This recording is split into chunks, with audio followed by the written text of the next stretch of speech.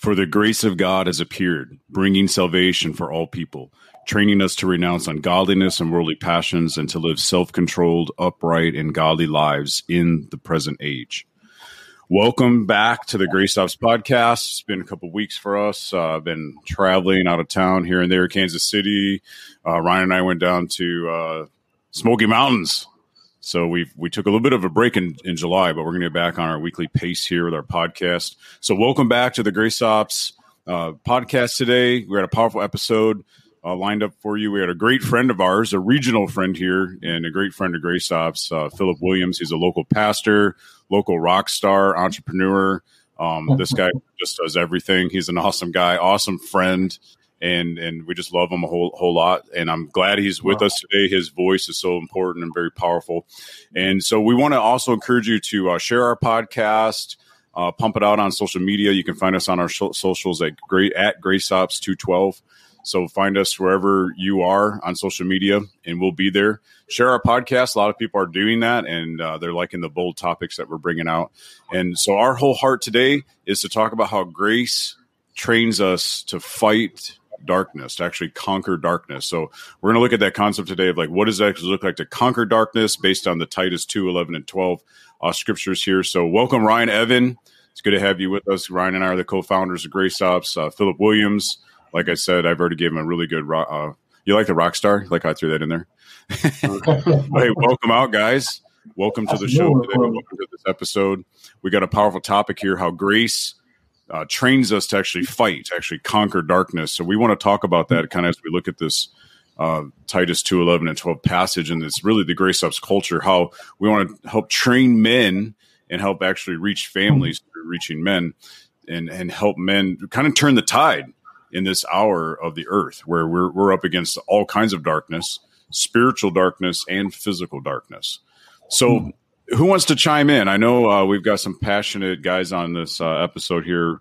What are we thinking? Because here's what I want out of this episode. I want us to extract out how do we fight the spiritual side of the inner man battles, and then how do we actually fight some of the darkness we see in our culture, some of the more propaganda-like media, the just Marxism and communist types approaches to the controlling of the American people. That does matter to me. A lot of people get mad at me because I talk about this stuff. They act like if I love America, that I'm anti-God, or if I love the Constitution, I'm anti-God. And I struggle with that because when the Constitution was written, I would imagine that the people of this country who are just set free and fought for that freedom in 1770, I would imagine that they all thought that document was from God and was probably really rejoiced that God had blessed this country.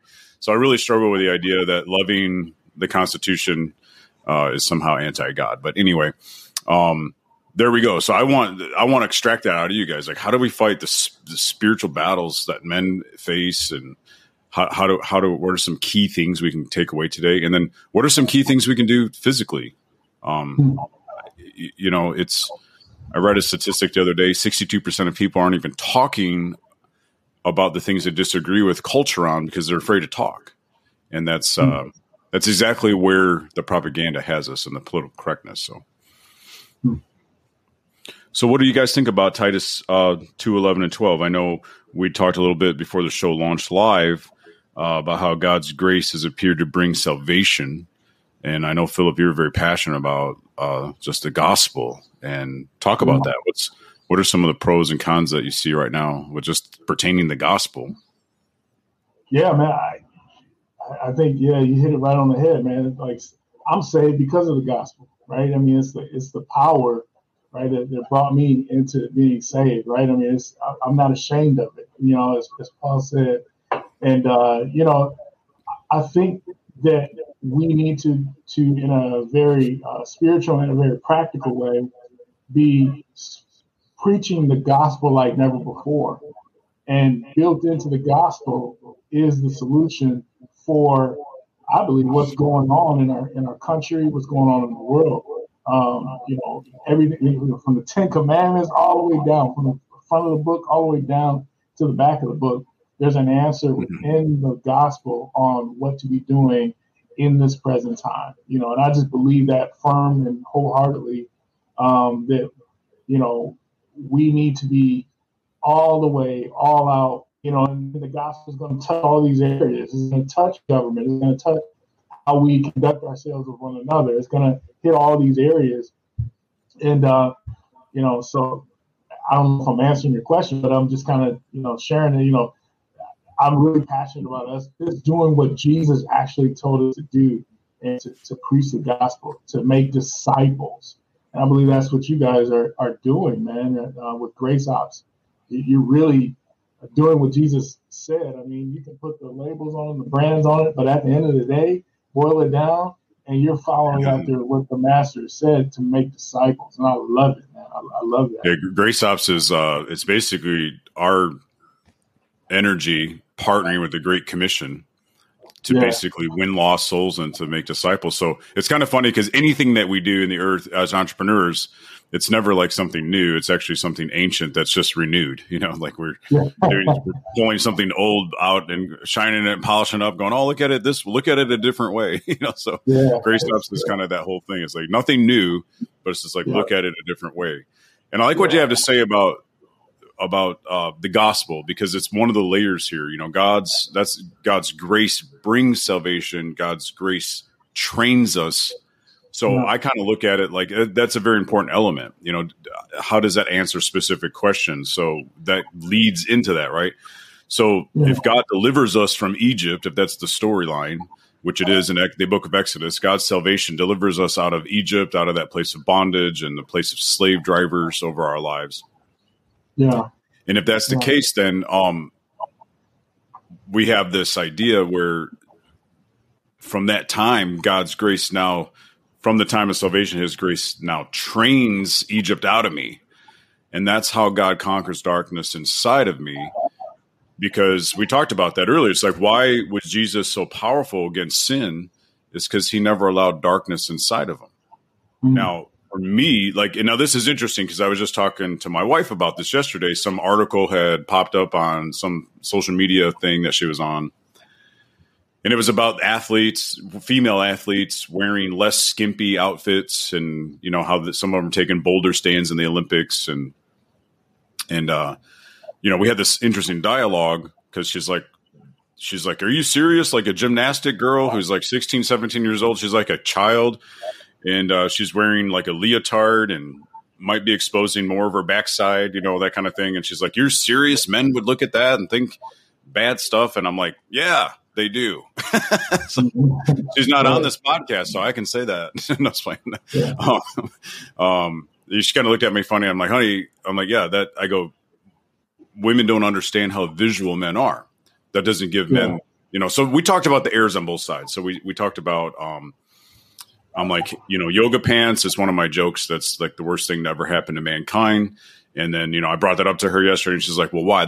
Why? Just because men look at women, and why would you care about what we look like in yoga pants and blah, blah, blah. And, we're having this really heated kind of dialogue like we typically do anyways. That's like our style. So I said, well, babe, I said, there's errors on the men's side. You're right. Men, we do live in an over-sexualized culture, and men err that way, and they shouldn't err that way. I agree with you that we should train ourselves to be in control of ourselves and our sex drives. And on the flip side of it, though, I said women are just as bad at contributing to it because they wear these provocative things. It's the culture we live in is so saturated with sexuality and sensation and sensualism and all that kind of stuff. And it's just so now I just busted this whole topic wide open. What do we do, guys? How do we fight this concept of staying pure? Because purity is a source of it's a source of power in our lives. Yeah. I was talking to a pastor yesterday, and he said holiness produces happiness, and I thought that was very powerful. Because if you pursue happiness without pursuing holiness, you'll always be empty. Yeah, that's good stuff, man. Ryan, you can jump in there any second, brother. Yeah, long trip. My mind's a little slow today, but I think the biggest thing for me when it comes to fighting, especially if we're on the topic of sexual purity, guarding the gates of our eyes, I've always found that the greatest weapon I have against that is a band of brothers. But it starts with me being willing to be vulnerable and actually reveal to somebody close, right? That I'm walking with and saying, hey man, I'm really struggling right now. You know what I mean? And when you can bring that stuff into the light, right? Darkness doesn't have a place to reside any longer. We've got to be able to bring this stuff to the light. We got to put the light onto it, and darkness begins to flee from there. It begins to get a lot easier from there, but it starts with that humility of dropping down your pride and saying, hey, like I've got some issues. I've got some stuff that needs to be tightened up in my life. I've got to tighten the gate of my eyes so that my focus is Christ and Christ alone. You know what I mean? That I'm fixing my gaze on him and I'm not fixing my gaze on the yoga pants down, in the front row, or wherever I'm at, And so for me, being authentic, being transparent with not with everybody, just that's another mistake. We don't want to be transparent with everybody on those levels, but to be transparent with one or two people that I can say, you know what, these guys got my back. These guys are here for me. They're here to see me grow. They're here to see me live out this lifestyle of holiness. And for me, that's always been one of the biggest ways. And on a private level, for me, it's always, if I'm really struggling, I can usually go back and say, how much time have I been found in the secret place with God? Have I been washing myself and renewing my mind with the word of God? And usually it's in the moments where I've been overly working, I'm tired, maybe I'm stressed out about some stuff, that I haven't prioritized the place of prayer, the place of worship and intercession with God. I haven't put a priority on my time with God, that I begin to see not necessarily a rapid decay, but a slow decay over time before I realize, whoa, like I haven't been saturating myself in the presence of God lately. And now I'm beginning to bear other fruit by having a harder time reeling in the reins of my eyes, or reeling in the reins of my thought processes, because I haven't been renewing myself daily and within scripture. I haven't been washing myself with the word and being cleansed by the presence of God. So those are some of the things for me, man, that stand out most. So that's the first takeaway from this whole thing is quality time in the presence of God. Because and I say it that way because quality time in the presence of God is way more than just reading the Bible verse of the day. Mm-hmm. It's way more than turning on a Christian radio song, right? We really have to know what it means to be in a loving relationship with God, and what it means to actually, like in the Psalms, when David says, as the deer pants for the water, so my soul longs for you and pants for you. And if we're not hungry for God that way, then we need to discipline ourselves. And I've always found it to be a discipline. I enjoy God, but there's so much of the flesh that gets in the way that I have to engage spiritual disciplines. And I'll be quite honest with you. I was just talking to Bob Kopp yesterday. He's one of the Grace Ops board members. He's a local pastor. I referenced something he said earlier here on this episode, but I was talking to him yesterday, and I just said, man, I was in Kansas City for, I don't know how many days, 13 days, working hard with the ATC camps. And I only hit the prayer room probably 3 or 4 times. And other than that, I was running busy in the schedule. Now, I could have got up earlier and went, but I wasn't going to bed till late, and I just was wearing myself out. But I agree with you, Ryan. I found myself to be more worn down, more easily attacked, more susceptible to just temptations, and and it's all because, and that was exactly the conversation I had yesterday with Bob. It was like, it's all because I didn't personally put God first. And because of that, I suffered. And typically when I discipline myself to put God first for an hour or 2 a day, or most days would be a good way to say it. But if that discipline of putting God first or prioritizing him, I find that as a guy who likes to get a lot of things done, when I put God first and I blow off my task list, it seems like my task list gets done easier. If I blow God off and I go out for my task list, it just seems like my task list never ends. Wow. But I'm coming back. I mean, we went to Tennessee. I'm right where you said it, Ryan. I was dog tired Sunday. Thank God Phil Young preached for us, and I was really tired yesterday, which was a typical day off of mine. So I took that day and Sabbath, and then this morning I had some meetings I had to move because I've just been tired. So I'm trying to get my energy levels back up. And I think that this is key. These are key things to how we fight darkness. Grace trains us in the air because it says it trains you to be self-controlled, upright, and godly. And that stuff, I like what Ryan was saying, is not an automatic thing. We've got to have each other. You've got to have one or two people that you can have these very transparent, vulnerable conversations with so that you can be strengthened and so that you can have an outlet and so that you can have that great – because what happens, that person who loves you, what they're going to do is they're going to pour grace on you in that moment. Yeah. And that grace and that love that you need at that time is going to help train you. Yeah. Well, and I think it's a shift in our mindset too, like when we're prioritizing the presence of God is why are we in this place, and we've got to remember that we're not going hard after the presence of God or studying scriptures for knowledge or just for the sake of wisdom, but it's unto obedience. You know what I mean? And right there in Titus 2:11-12, it says that, that we would be self-controlled, upright, and godly. It's training us to obey. You know what I mean? And so it's my mindset getting into the scripture isn't so that I can get the next heavy revy, right? Or getting with God so that he can reveal the next mystery. It's so that my heart would grow in obedience to his nature, that I would begin to be obedient to his desires. Right. And I think that's that biggest thing is just having that mindset is like, no, man, I want to be aligned. I want to be aligned with the presence of God. I want to be aligned with his nature, aligned with how he's asking me to live. You know what I mean? And the only way I can do that is with a heart that it's desiring to obey. You know what I mean? And when I come into those places, I was like, Father, help me to renounce the things, I have to acknowledge the things that aren't in line with you so that I can start that journey of obedience, of walking this thing out. Yeah. And that's good. Good stuff. Good stuff, man. You guys said a whole lot right there. I mean, Ryan, you're talking about having that desire, you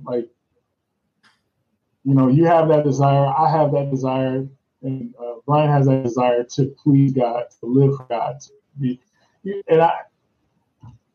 But there are guys out there who don't, right? They don't have that desire. Like they have a desire to get rid of all of the things that are hanging them up and, whatever's got them bound, right? They don't like that, but they don't desire God enough to let those things go. Like, how do we combat that, right? How do we help other guys see the value that we see in having this relationship with God, having this relationship with other brothers in Christ?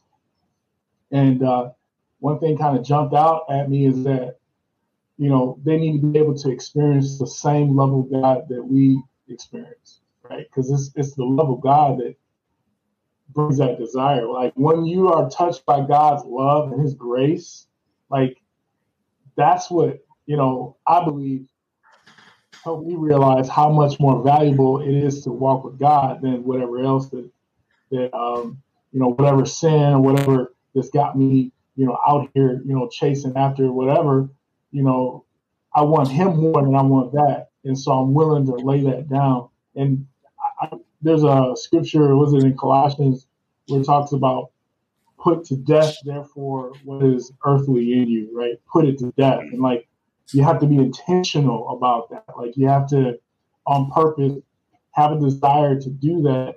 And I believe you have to first have experienced the love of God, experience his grace. Otherwise, it wouldn't be valuable enough to do that. Does that make sense?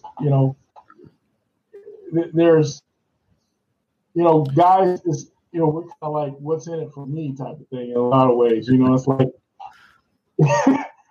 Well, and one of the ways I say that, yeah, go ahead. Well, yeah, it's got to be valuable. Otherwise, it's not even worth my time. Like, why would I do that? Why would I, I'd rather go home and, do whatever I do every day. I'd rather do that than go to church or connect with you guys at the small group. Like, what makes me want to do that, right? What makes a guy want to put down his old habits to come join you guys or come join me? Like, what's going to make it worth it for him? We need to be able to answer that question. Yeah, well, I think the answer to that question is it's almost impossible to put down your old habits and then come with us, right? Or come with whoever. But the appeal is, let's put down the bad habits together. Let's learn how to fix the gaze of our attention upon something that's far more fascinating than anything we've experienced to this point.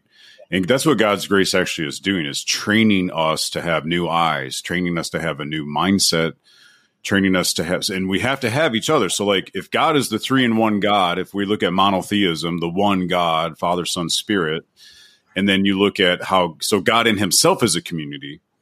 And then you look at, what did he do? He came and he called 12 men to follow him. He started a community. And then he tells this community, well, that's part one of our discussion. We'll continue part 2 next week.